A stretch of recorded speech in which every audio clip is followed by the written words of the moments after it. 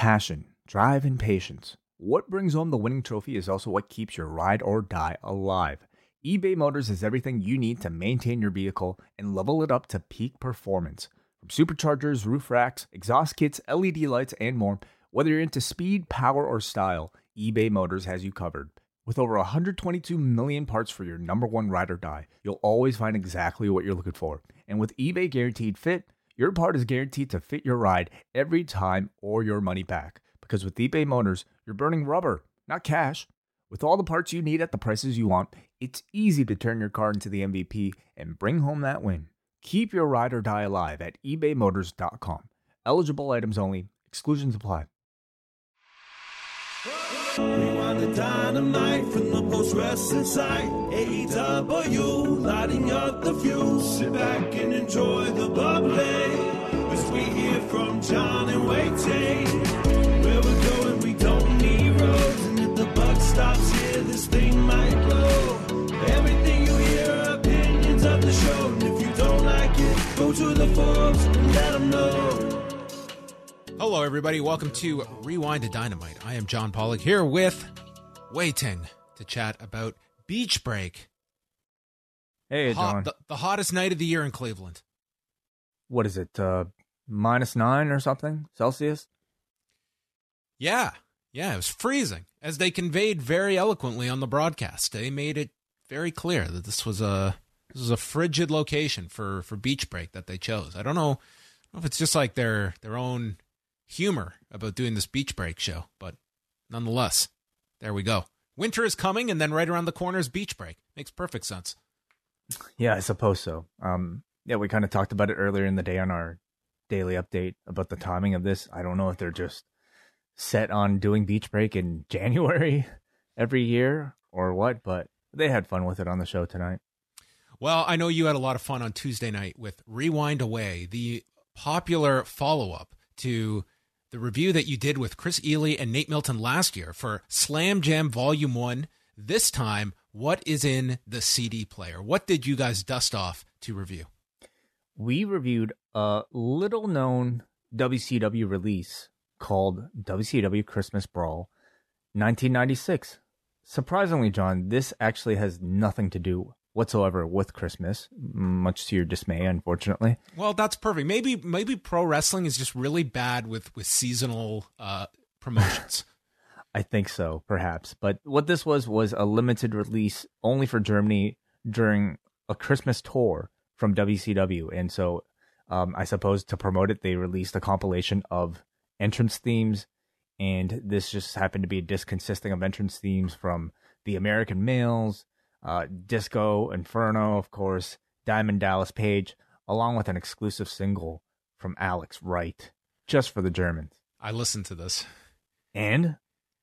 It was stuck in my head for a good 20 minutes after listening to it. I actually had to stop. I was like, it's very catchy, and this is just one of those songs that I'm sure that it is like a secret trick to just get it embedded into your brain for an extended period of time. But what a song that was, should have been mass released across the world. This would have really taken Das Wunderkind to the next level in 1996. How was his rapping?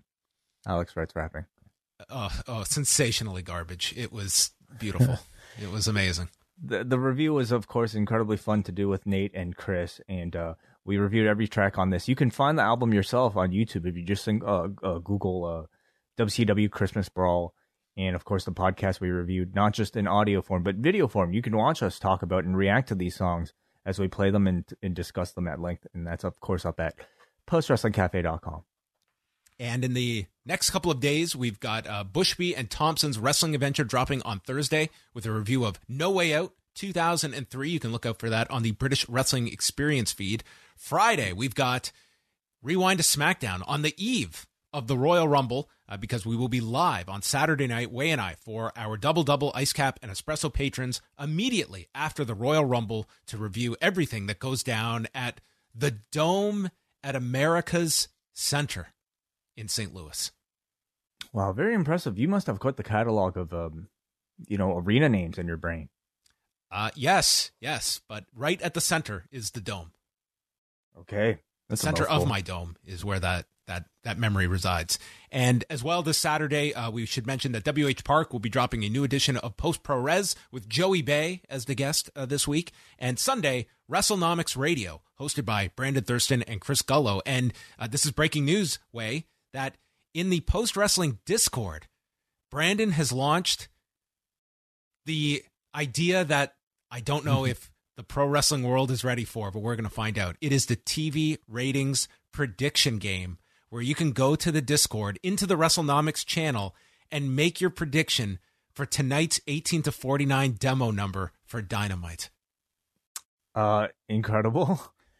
Absolutely incredible. What a great idea. And of course, helping set it all up is the Lord of the Court himself, Phil Chertok. So yeah, just go to postwrestling.com/Discord, join the WrestleNomics channel, and get in on some of the fun. I don't even know how this works. Have you made a prediction, John? No, I have not. I hate predicting TV numbers, but okay.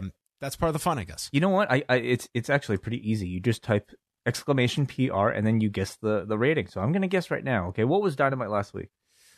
Last week was a point.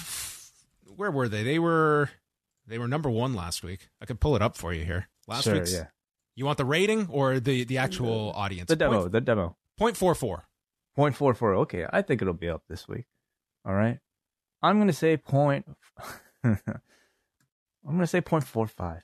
All right. Wow. Oh my God. Weighting says 0.45. Yeah.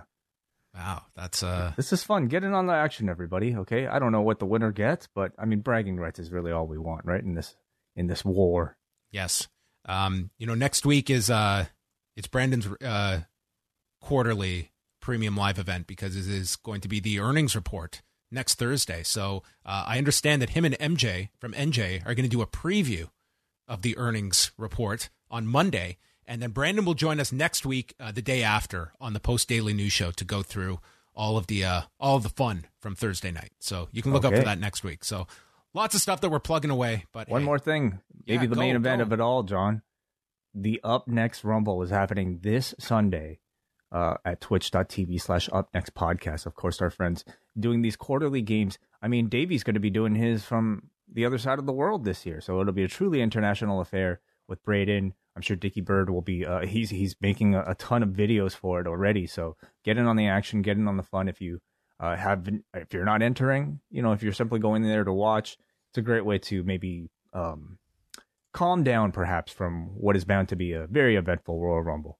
All right. I think we're inundating people with too many promotions, too many plugs. So I'm not going to squeeze in the Rumble pool at postwrestling.com/Rumble. That happens to be open Saturday until 3:00 Eastern is the deadline. Not going to do that. So instead, we're going to move on right to Cleveland, Ohio, the Wolstein Center for AEW Beach Break. Cleveland. I like it. What a historical city. For one, CM Punk, that would be the subject of his promo with MJF. But first off, we are getting right down into things. Cody Rhodes and Sammy Guevara are not wasting any time. Both are in the ring for their ladder match to unify the TNT championships. And they get off to a great start here. They shake hands. Guevara early on shooting the invisible Glock at Cody Rhodes. Tiger Driver and GTH being blocked. And we just have all of these ladders set up on the ramp. So Cody grabs one of them and balances it between the ring and the barricade and just leaves it. Will we remember about this ladder? Well, they certainly would, but that is for later.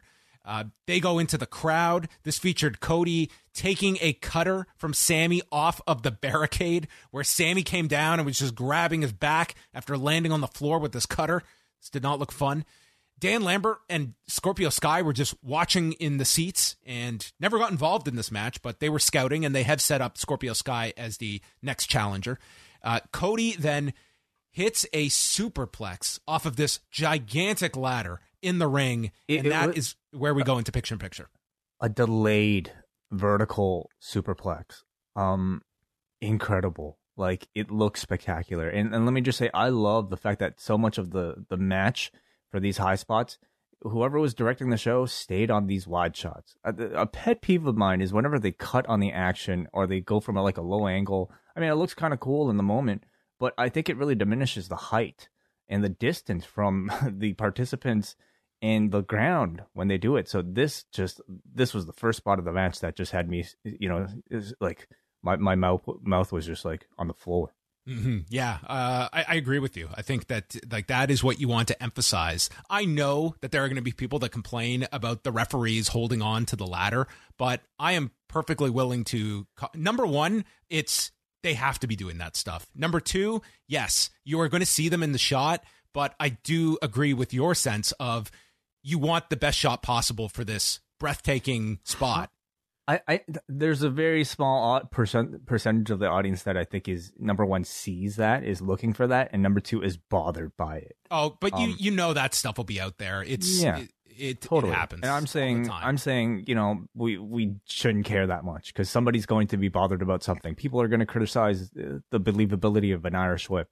In the end, like, is the feat spectacular in performance? Does it get the crowd? Does it get the audience at home? And the answer is yes. Would you rather this or, the G-Raver? Yeah, exactly. I literally saw people on Sunday saying, I wish there were refs to hold the ladder for AJ Gray. AJ Gray, but I'd add G-Raver too when he was climbing the ladder. Yeah. So there you go. So they come back from break. There is an upside down ladder that Cody just drops Guevara on top of and applies a figure four through the rungs of the ladder. Crowd is going back and forth for Cody with pro and anti-chants. Then Cody starts climbing, and Sammy is in the corner. He springboards off the top of a ladder into a cutter, taking Cody off the main ladder. This was our next spectacular spot. I couldn't believe this one, and he hit this damn near perfectly. This thing, I mean, this was the overwhelmingly most shared, GIF coming out of this show, and I mean, so deserved. In a match full of very GIFable moments, and yes, I will continue to call it GIF and not GIF. This thing, number one, the planning of it, I thought was incredibly ambitious and incredibly creative, but it was the execution that was so incredibly smooth and so incredibly flawless that, honestly, John, made it one of the most impressive ladder spots that I feel like I've ever seen. You really put this up there with anything that we've seen in the TLC matches in terms of height, in terms of impressiveness, in terms of athleticism, and again, in terms of smoothness of execution. It was beautiful. They also paced these big moments out. It's not like they threw 18 things at you and 12 of them you were never going to think of again. It was like they had their big spots. They had some cool stuff in between as well. I don't think this match ever dipped, but these kinds of big moments of the match, they really let them breathe and stand out, from the superplex to the springboard into the cutter and what we're going to get into next with the gigantic ladder. But this was already shaping up to be just a spectacular match, 2/3 of the way through. And so it continues. Guevara is climbing, and the ladder is tipped underneath by Cody. Both go up the ladders, ending with a crossroads off the ladders. And Cody continues to climb. Sammy then he's down and out, but runs up behind Cody, and the two end up hanging from the apparatus with the titles as the ladder falls out from underneath them, and both end up falling down onto the mat. At this point, Fuego del Sol runs down, and he is pleading with Cody, and Cody just gives this guy the Tiger Driver, taking him out, and Sammy knocks Cody to the floor, big tornillo, and then, dude, he drills Cody's head into Toledo with this GTH. The camera's in close, and boom, he just nailed him with this thing. Mm-hmm. Cody is then placed on the ladder that had been balanced by Cody at the beginning of the match, and Sammy has the world's largest ladder that he sets up. And this dude proceeds to just climb to the very top of this ladder. Not one rung short. He is on top of the ladder. The calmness in this man as he stood at this height, made a gesture about how crazy he was, and then dives off with this swanton. It looked spectacular, but the ease at which this guy appeared to be doing this was just breathtaking. Complete fearlessness or craziness, whatever you want to call it. And I'm so thankful that the man managed to walk away from this incredible spot safely. The ladder did not break. It was like Cody just took his weight and Guevara came down on him. I mean, this looked like just rough as hell, but my God, the setup to it was incredible. I mean, those are strong ladders. You know, this is not a New Japan ladder like we're talking about here. It didn't break. I hope the man's lower back is okay. You know, all I'll say is that, you know, watching this in my late 30s does not look fun. So I get these matches in while you can, I suppose, when you're that age. But God, it was spectacular. This was just crazy. And then they make their way back in. They fight on the main ladder. Sammy uses the belt to knock Cody off, and then Sammy Guevara grabs both belts. A unbelievable ladder match, and I would say like a surprise in Sammy Guevara winning the championship here. This seriously, you don't want to have too much recency bias, but this is up there when it comes to ladder matches. Completely. Yeah, absolutely. But, you know, the fact that we're even entering in that conversation tells you about the quality, because we've seen a lot of ladder matches and a lot of great ladder matches. But, you know, in AEW, like, just to start the show off with this, it was like, God, it felt, you know, I hate to say it, but like this beat, I think it beat almost anything. The brass ring? Well, I would say it almost beat anything I feel on that GCW show. You know, if you prefer the 6-man, I can understand that as well. But in terms of execution, in terms of just spectacular visuals, you know, this was absolutely tremendous. It was not without its faults. I think when you watch a match like this, you kind of have to put on your TLC goggles and kind of suspend your disbelief a little for, number one, like, guys positioning ladders a certain way when they're not necessarily going for the belt. People falling, you know, kind of conveniently into position, or maybe how even quickly guys can recover. Like, get Cody, you know, just kind of getting off of the GTH, or like some of these spectacular falls and then simply getting up for the next spot. That's something you kind of have to suspend your disbelief for. But to me, because the spots were so tremendous, I'm a lot more forgiving about that lack of psychology a little. I actually liked the spot when they were on the ladder in the corner, and while they were up that high, like, Cody extended his arm to show like he can't reach the belt from here. He's not going to be able to get it. That, you know, it's close enough that you're at least calling attention to why isn't he trying to get the belt? Yeah, sure, that worked. Why was Sammy on the other ladder? At which point there were many for the superplex or for the cutter. Well, I guess the cutter he was trying to dive, but like sure, yeah, whatever. Who cares? I mean, the cutter, it was like he was stopping Cody from climbing the main ladder. Right, sure. I mean, I hate to even talk about that right now, because we should be celebrating just what incredible accomplishment that these two, gave to us, putting their bodies on the line for a tremendous match. And again, we're coming off of this show talking about Cody. Look at that. I mean, both were fantastic in this match. I think, like, Sammy Guevara is a very, very special talent, but Cody was great in this. I mean, I thought this was a outstanding match. Outstanding. Mm-hmm. Then we go outside, where Tony Schiavone was sent out by the lake here with Ricky Starks and Powerhouse Hobbs, who was sporting a tremendous jacket, big fur coat. And Hobbs wants another shot with Dante Martin, and Starks has not forgotten about Jay Lethal's challenge and proposes an FTW title match next week in Chicago on Rampage.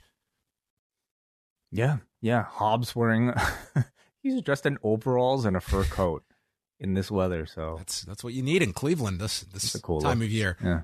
I would have loved to have been these guys. Like, what are we doing tonight? Oh, we're sending you guys out by the water to cut a promo. It's like -9 out. The whole show should have been done outside. Outdoors, yeah, that would have been wonderful. Wardlow took on Elijah Dean and James Alexander. We are in Wardlow's hometown of Cleveland. Just murdered these two with many power bombs, stacking them on top of each other in 1:21. Very simple. It works. You know, gave the crowd sort of like a big babyface reaction. I do wonder if maybe people in the audience were hoping for something a bit longer, but there was going to be a little bit more Wardlow interaction later on in the show. Chris Jericho, Santana, and Ortiz versus Daniel Garcia and 2.0. This was actually Jericho's first match since Full Gear in November. Oh, wow. Interesting. Yeah, it's been a while.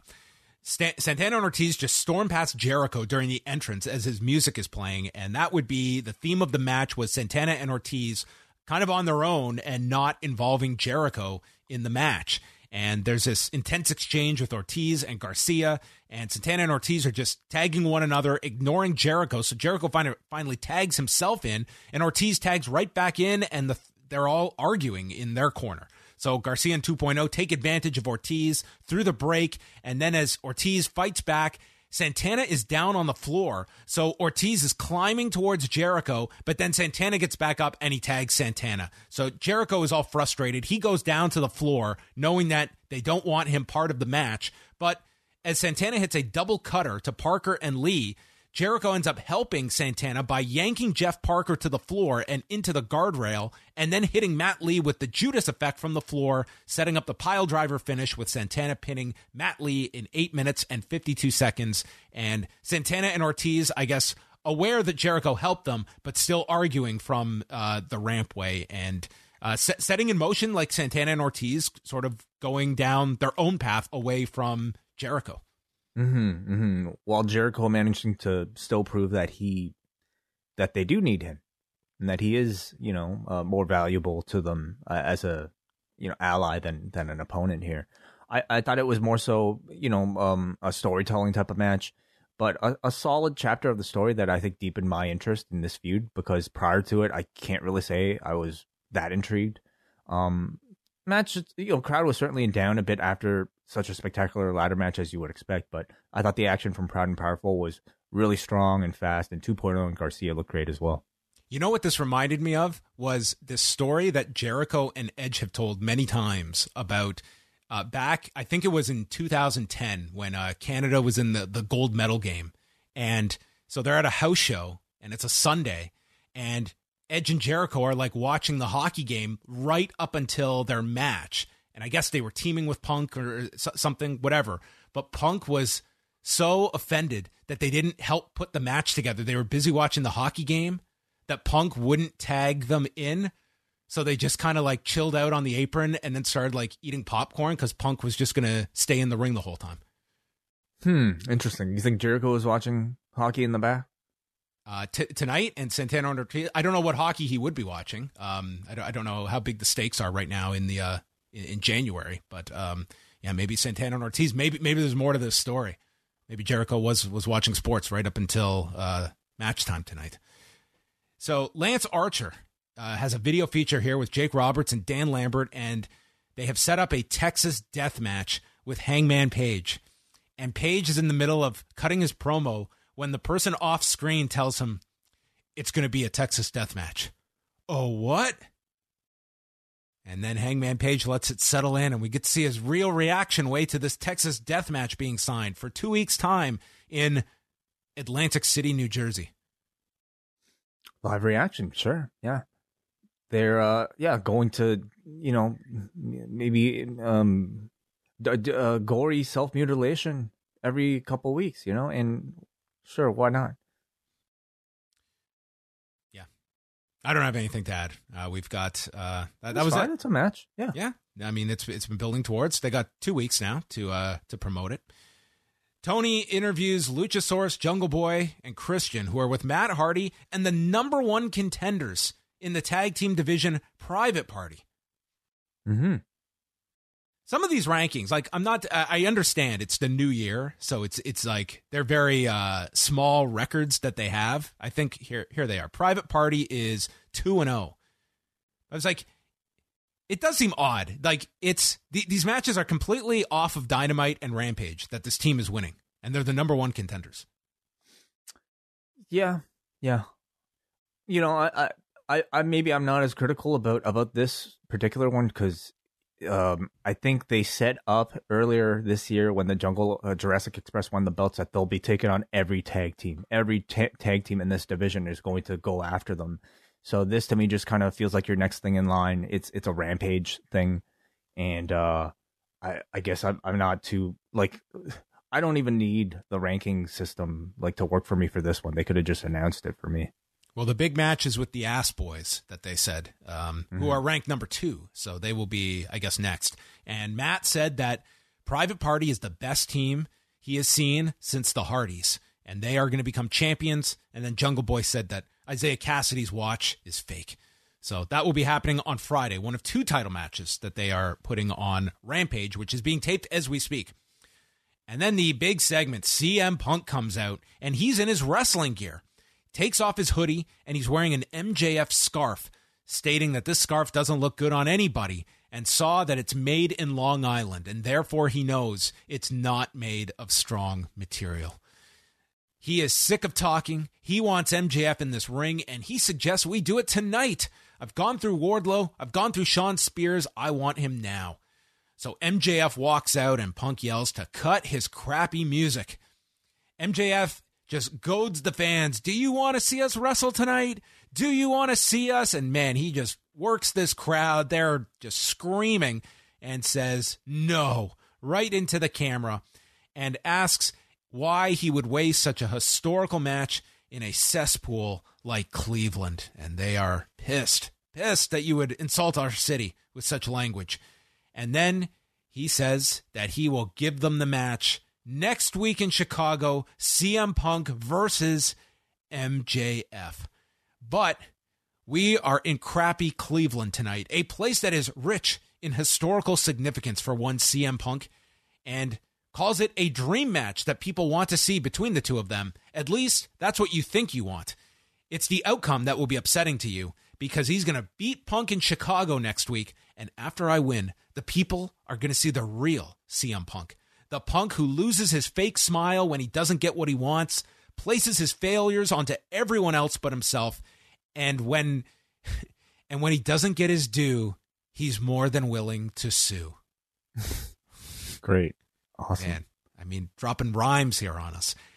Says that Punk will leave wrestling once again after next week, and you all think that Punk won't leave again? I guess you all thought that about LeBron too. And man, was that a sore spot for this crowd. He said that Punk stating that he left pro wrestling in 2005 is not true. You left in 2014 when you were scheduled for an appearance here in Cleveland, and you no-showed. You turned your back on all of these people.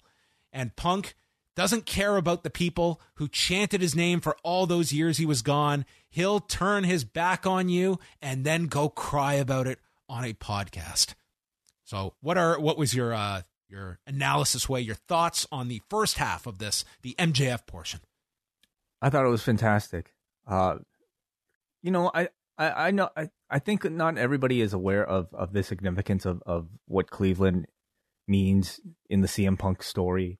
And I thought MJF did a great job of bringing everything back up and reminding the audience, this is the place where all of this happened, and reminding us about, the podcast and everything, and doing it in a very scathing manner that ultimately just kind of made you want to see CM Punk get his hands on this guy that much more. So I really enjoyed it.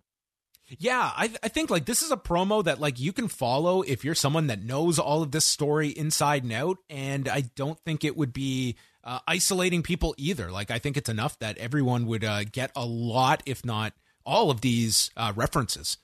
Mm-hmm. And a great setup for that LeBron line. Yes, yeah, that was a great line here. I mean, this was just a perfect location for this promo that I'm sure they have been very much aware of, where this week was going to be the week before Chicago. So Punk says, you listened to that podcast because you're a fan. And the best thing I ever did was leave. And the best thing I ever did was come back. MJF wouldn't have had his brush with greatness without me. And he says for him to get into the ring and handle business. But the fact is, you can't. I never have lied to these people. Some might love me, some might hate me, but I would rather be me and try and fail rather than be you who talks a big game and never shows up. You're the guy that paid to see me, paid to get my picture, and waited in line to get my autograph. I stand by all my decisions, and these people, they don't love me because I win or hate me because I lose. They love me because I get up every time and try. Just like they do in Cleveland, cheers, and just like they do in Chicago. Some boos from that one. They were not going to be sharing any kind of accolades with Chicago. But he says, I went FTR and Wardlow at this point come out as backup when MJF challenges Punk to get up when he is knocked down. And with that, Shawn Spears jumps into the ring, attacking Punk, and then FTR join in. Wardlow is kind of just walking around, not engaging in the attack, as Spears uses the chair to the sternum, to the back, and he's also got a new Just Swing It shirt in the same font of Rock's Just Bring It shirt. So there you go, 20 years later.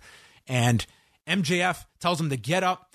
He's knocked back down, and he instructs Wardlow to powerbomb Punk. And you can see Wardlow is conflicted about this, but ultimately delivers the powerbomb onto the chair, re-injuring the back of CM Punk that they bring up from the Wardlow match a couple of weeks ago. And then the icing on the cake is MJF sitting cross-legged on top of Punk, taking more borrowing from Kenta here. I mean, the man's just supplying everyone here. The sitting cross-legged on somebody else. Yeah, I suppose. Yeah, so. Who has the GTS. Yeah. Says that the same place your journey began is where it ends next week. Home run segment, I thought this was. It was absolutely fantastic. Yeah. I thought CM Punk, his retort was great. His energy and his delivery is just so fantastic. That confidence and that smoothness, I think, is as good as it ever was. To me, he is firing at full capacity on the microphone. I think we're getting the best version of CM Punk that we've seen right now, at least on the mic. And then this entire segment, I mean, because the Wardlow match was so short earlier, I thought they were actually going to do the turn tonight. I thought tonight could have been, there's a good chance that in front of his hometown crowd, he was going to turn on MJF. And I think there's at least a good portion of this audience that felt the same way. So they were able to play with that tension really well. The fact that it's going to continue a little bit longer, I'm not mad at that whatsoever. I thought the segment overall, did very well to set up the match next week. I mean, all they had to do was say, hey, the match is happening. And that's all you needed by this point. It's such a hot program. But I also thought they put some good spotlight on Wardlow, too, in the midst of it all. Yeah. I think this feels like a huge match for next week in Chicago. Maybe I should update my prediction. Totally forgot, actually. Oh, well, you were making the prediction for tonight's show. Oh, that's right. Okay, never mind. Okay, I'm going to save my prediction for next week then. Yeah, you have a whole week to think about your prediction. How do you think you lay this out next week? I mean, from what we've seen, they start the show off with the biggest match. They start the shows off with the main event, so we'll probably get this right off the bat. And it's not going to be a conclusive end. The program's way too hot not to drag it on to pay-per-view, which is, I think, where this will ultimately end up. Maybe they take a bit of a break away from it, but I think you might even get a trilogy of matches at this point. It's that hot of a program, but there's going to be some ending that, will facilitate a second match. And I think it has to be MJF that wins. Don't you? In Chicago. Yeah. I think that if you're doing multiple matches, maybe that's the kind of finish you do, with MJF winning here. And I would involve Wardlow somehow, because I think when this program concludes, I think Wardlow should be very much tied into it in some way, and maybe that's when you pull the trigger with Wardlow. I would put this on last next week. I don't think there's going to be anything bigger than this that they could possibly come up with, and I think it's a really. I mean, if they were they put Page versus Danielson off the top. They always put their biggest matches off the top to try to get that biggest audience, that biggest number for that quarter, to help their overall average. You think they would actually change next week? I could see this going on last.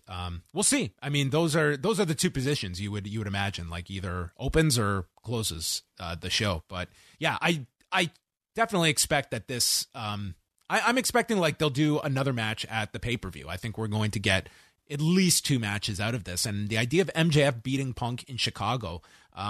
I think that could be like the reason to continue it. That would be a really strong way to go through with this next week.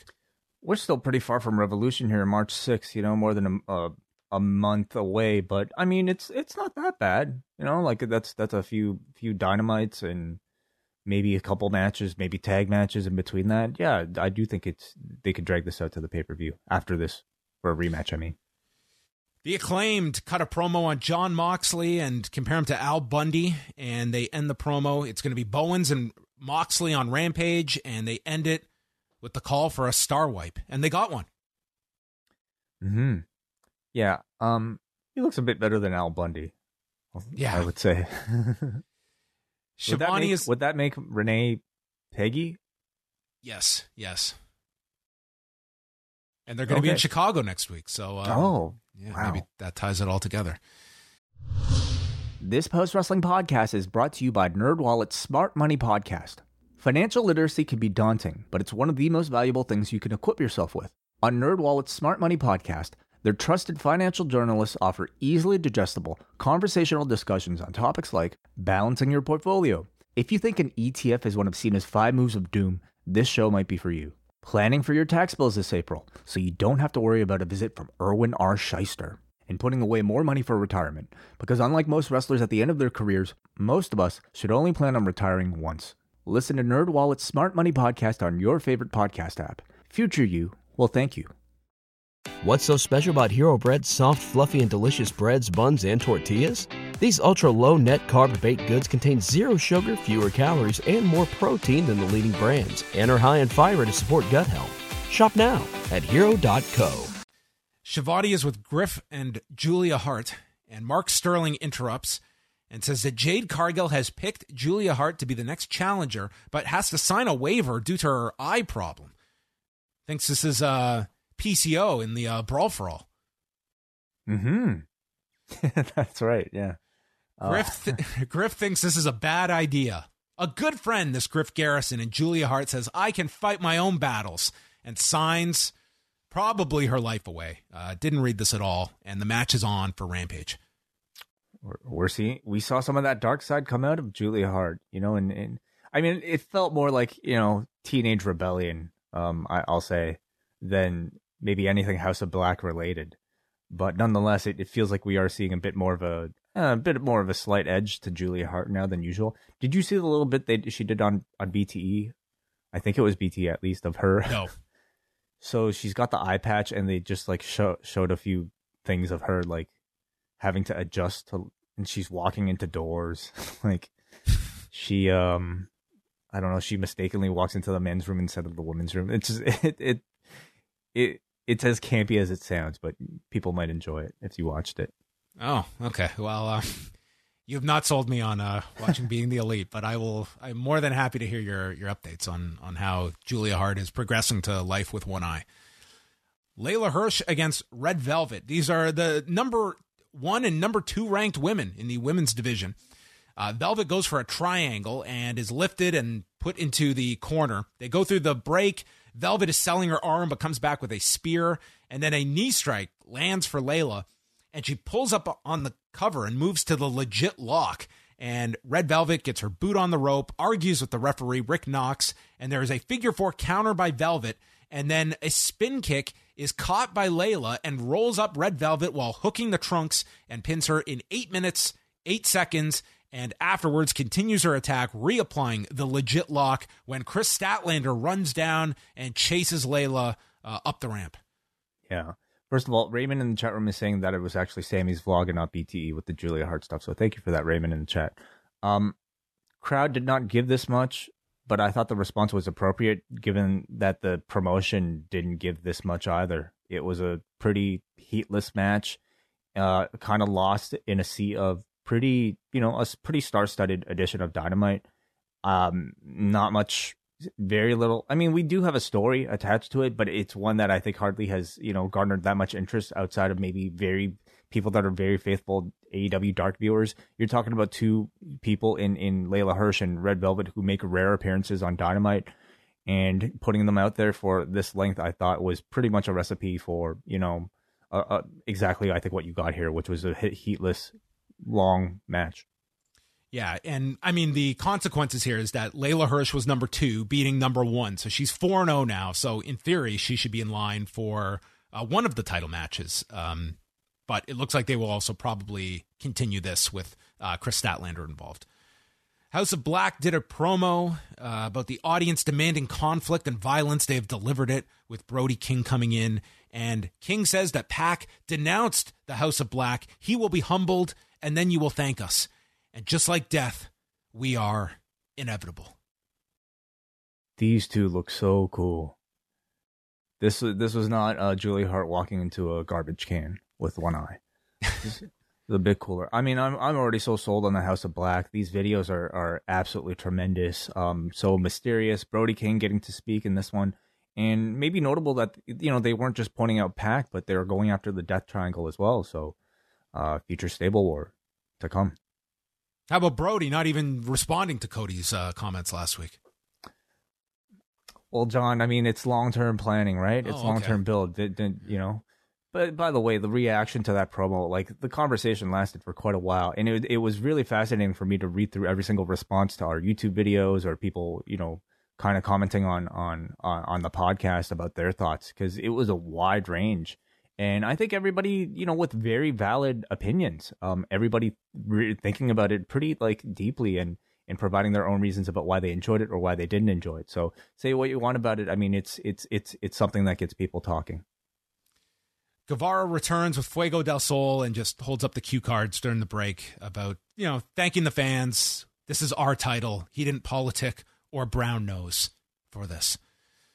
Britt Baker is out for a presentation of the Pro Wrestling Illustrated Awards. She's won 3 of them for Match of the Year, Most Improved, and Female Wrestler of the Year. And she comes out in Pittsburgh colors here with the black and yellow with Penguins logo on there, a Pirates logo. So the crowd was just fighting Baker this whole promo as she was constantly putting over Pittsburgh and taking shots at Baker Mayfield of the Cleveland Browns and talking about her Brittopia.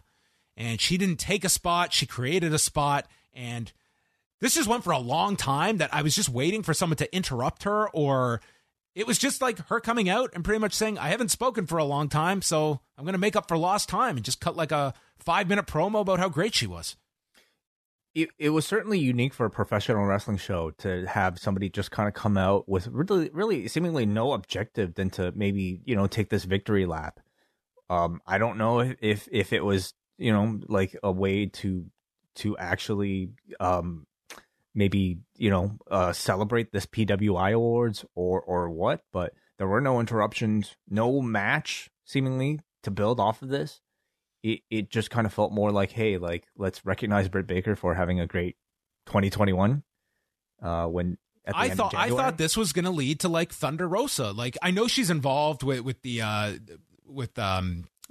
Mercedes, and they have to do that match, but it just seemed like this at the very least, I think, was trying to be subtle and reminding you about this match when they zoomed in on the plaque and everyone's aware, it's Thunder Rosa should be getting this plaque as well. Okay. Maybe too subtle then. Maybe too subtle. Anyway, it was, the crowd kind of made this because they were just so like vociferous here against Baker, and Baker was very clever here with some of like the sports stuff, but I did think this went on for some time.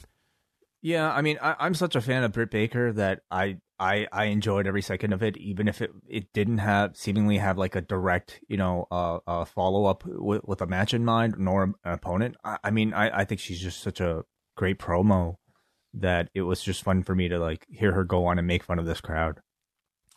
All right, here is our rundown of matches that they have announced. So Rampage on Friday is Championship Friday. Jon Moxley against Anthony Bowens, the delayed match with FTR against Lee Johnson and Brock Anderson, Jungle Boy and Luchasaurus against Private Party for the tag titles, and Jade Cargill against Julia Hart for the TBS title. Then Vicky Guerrero and Nyla Rose come out, and Rose is demanding a rematch with Ruby Soho, calling it a fluke that she lost to her, and if they fought 100 times, Nyla would win 99 times. So they are going to have a rematch next week, presumably. And then they announced for next week's Dynamite, Punk and MJF and Pac and Penta against the House of Black. Okay, there you go.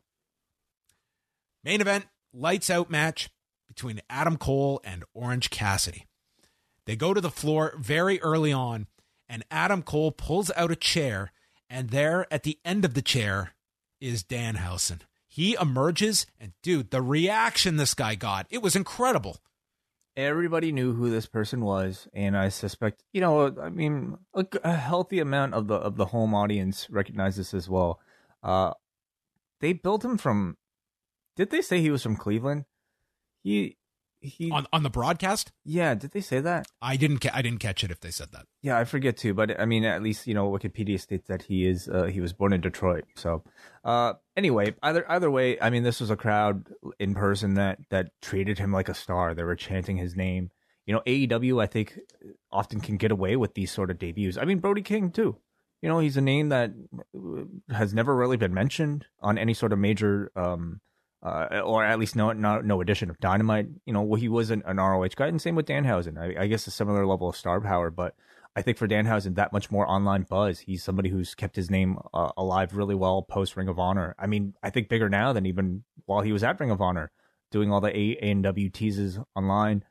So it was only a matter of time before I think he made his appearance in AEW. I didn't think it would be in a match like this, though, in this circumstance, and really having no effect. But that's sort of true to the sense of humor of the character, I guess. Yeah, and then like right after this, Tony Khan announced his signing. But this was like a cool cameo, and I was really impressed with like how big of a reaction he got here.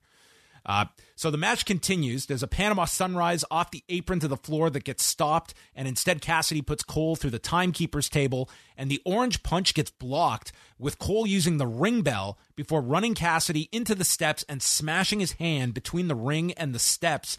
And later we're seeing like the hand is bleeding as Cassidy would sell this hand for the duration of the match. All these weapons get involved. They fought over a chain, and then 2 chairs get set up in the ring. Cassidy counters with a Stun Dog Millionaire and puts Cole through both chairs with a Michinoku driver. Out comes Brandon Cutler, followed by Wheeler Yuta, Bobby Fish, Chuck Taylor, the Young Bucks, and then you've got Roppongi Vice, who are out as well, but they get fought off. The Bucks end up getting stopped by Trent and Romero, and they're all removed. So we're back to Cole and Cassidy. Cole kicks out of the beach break, and then he is hit with the orange punch, but Cassidy's hand is so hurt, and he gets low blowed by Adam Cole. But Orange Cassidy, he watched Matt Cardona and Chelsea Green, and he knew to wear a protective cup, and he offset the low blow by Cole. So Cassidy ends up hitting his own Panama Sunrise for a 2 count, then wraps the chain around his hand, and Cole just rolls to the floor, and he starts going up the ramp, and he's going to the backstage area. Cassidy goes after him, and they go back to the go position, and Cole is using Jerry Lynn as a shield, and from there, Cassidy ends up being hit with a Death Valley driver through Tony Khan's table. And I don't know if you caught this way. Did you zoom in? Because Tony Khan's notes were laying there. And I'm thinking the Revolution card might have been right there on national television for everyone. You know, I haven't scoped out all the detective work that might be going on as we speak, John. But I'll zoom in on HD and try to find a good replay. They return out to the arena, and Adam Cole sets up for the boom, but it's cut off with a super kick. Again, Cassidy wraps the chain, and he is stopped when Cole blasts the hand with a light, and Cole climbs up the lighting truss onto the entranceway, and Cassidy climbs up behind him without Cole realizing, and it's Cassidy that delivers the low blow, and he hugs Cole and ends up launching both of them off the top of the entrance and through the stage. Cassidy lands on top and pins Cole in 16 minutes and 57 seconds. Cole's first loss in AEW, but it doesn't count. Because it's lights out. Yeah, it's off the record. Very good match. You know, I don't know if it was like sort of the gory, bloody affair that we may have come to expect from these lights out build matches, but you had some very big, dangerous spots in this one. Multiple tables broken, staging lights used, a Michinoku driver through 2 unfolded chairs, and then a really crazy final spot. Like the angle at which Cole fell looked actually pretty dangerous. And you don't really get the sense of the height until you see that final wide shot in the replay, but it was a really crazy bump. So I definitely do think they lived up to it. They delivered, I think, a very satisfying and hopefully ultimately, relatively safe enough version of this match without having to, do a crazy blade job other than a bit of blood on Orange Cassidy's hand. But I thought it was a very good match. Not the match of the show, surprisingly, because of that incredible ladder match. But nonetheless, this book ended an edition of Dynamite with 2 very strong TV matches. Yeah. I thought it was it was a really entertaining main event. I think some of the near falls were very dramatic. You had an awesome crowd, and yeah, I put the ladder match ahead of it, but I thought this was just such a great episode with those 2 matches and the big Punk MJF segment. Like those were 3 very, very strong elements on a 2-hour show. Yeah, it was a very strong edition of AEW Dynamite that, they kind of build these shows as like little mini pay-per-views, and this certainly felt like that.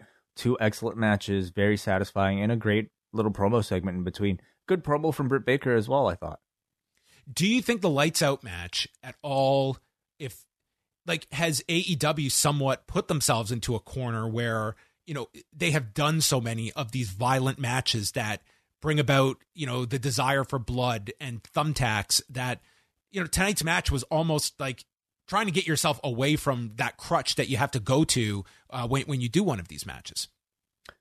Maybe. Yeah, we don't know. We don't know how much of the gory self-mutilation comment might have been in their minds in the planning of this match. Again, it's hard to really say that they were that, conservative, because that final spot, I'm watching a replay right now, and it was pretty crazy, just to see that landing.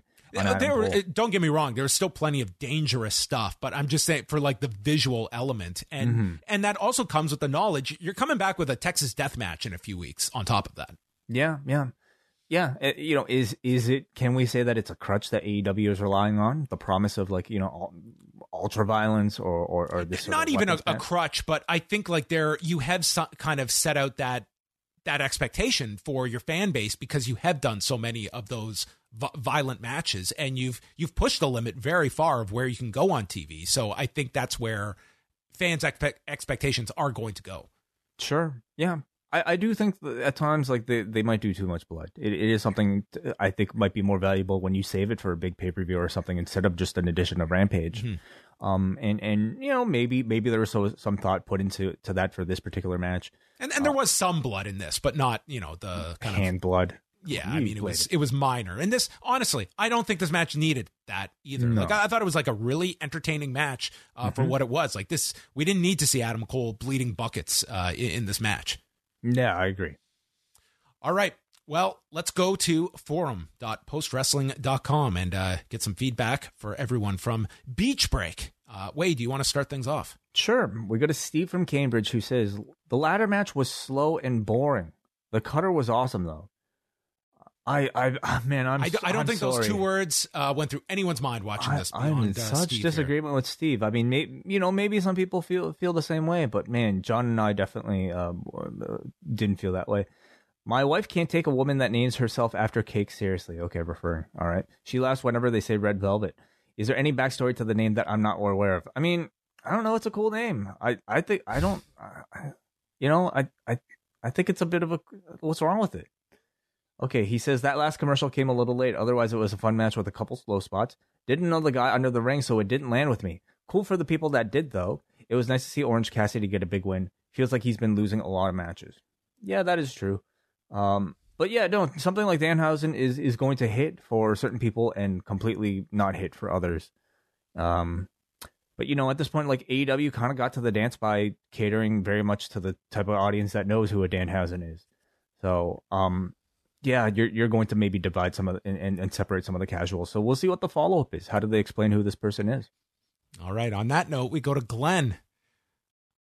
I watched tonight's Dynamite the way I always do, with my fiance in the room, who is reading a book and hates this shit. This is a highlight recap of her responses to the show. Why is the referee pushing guys off the ladder? Ugh, it's that douche with the scarf again. Is she really a practicing dentist? Ooh, that Baker Mayfield joke was mean. Why are we listening to the Pixies? Thank you very much. We got a Kate from Montreal who says, really enjoyed the show overall. That ladder match was spectacular. And I like the narrative that Sammy had to go to a different level, literally and metaphorically, to finally get a win over Cody. Yeah, lost on all this is that Sammy has finally beat Cody, right? They pushed that in the match. They mentioned at the beginning, not only was it the first match on Dynamite, but Sammy had never beaten Cody. They did bring that up. There you go. Some decent story advancement with the Inner Circle breaking down, and with Wardlow appearing to become more and more disenchanted with MJF. I liked how giving him a match beforehand showed how hard he normally hits the powerbomb compared to the weaker version he gave Punk. Was that intentional, you think, John? Because, I mean, for me, it's I thought he wasn't going to do the powerbomb, and the fact that he did it was enough. No matter how devastating, was enough of a disappointment. I didn't think the point of it was how much effort he put into it. I think it was clear he was doing it begrudgingly. That was the whole part of Wardlow's involvement there, was he did not get in on the attack. He was like off to the side, and it was only when prodded that he went along with obeying the order. Kate says, I thought the main event took a few minutes to get going, but really picked up after the big debut. I unashamedly love that Danhausen, and I feel like he can occupy a similar role to the one Orange Cassidy has, comedic but capable. The one bummer was that Excalibur twice ran down what was coming up in the show in the first half hour, and didn't mention the women's match either time. In the Road to video they did as a teaser for the show, they also previewed every match except the women's. I truly don't understand why progress is so slow in that regard.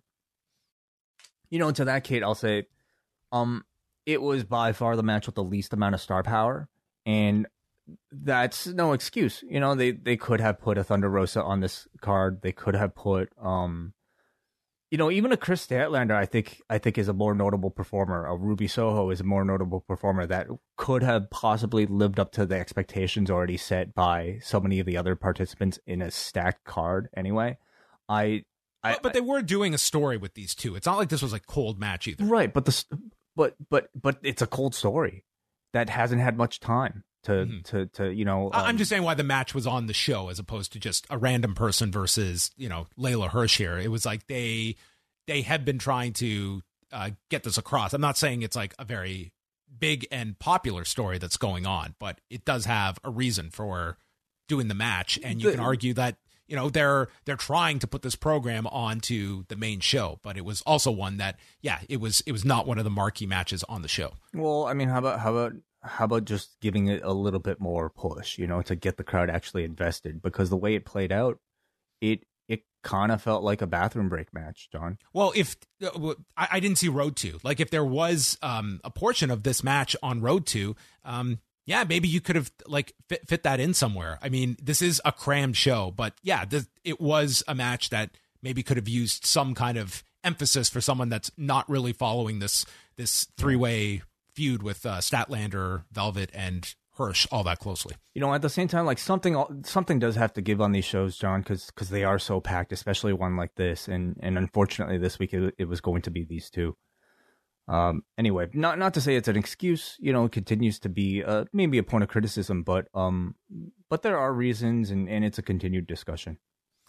Okay, next we have a piece of feedback here from Brandon. This was a really great show, bookended by two pay-per-view quality matches. The opening ladder match was stupendous.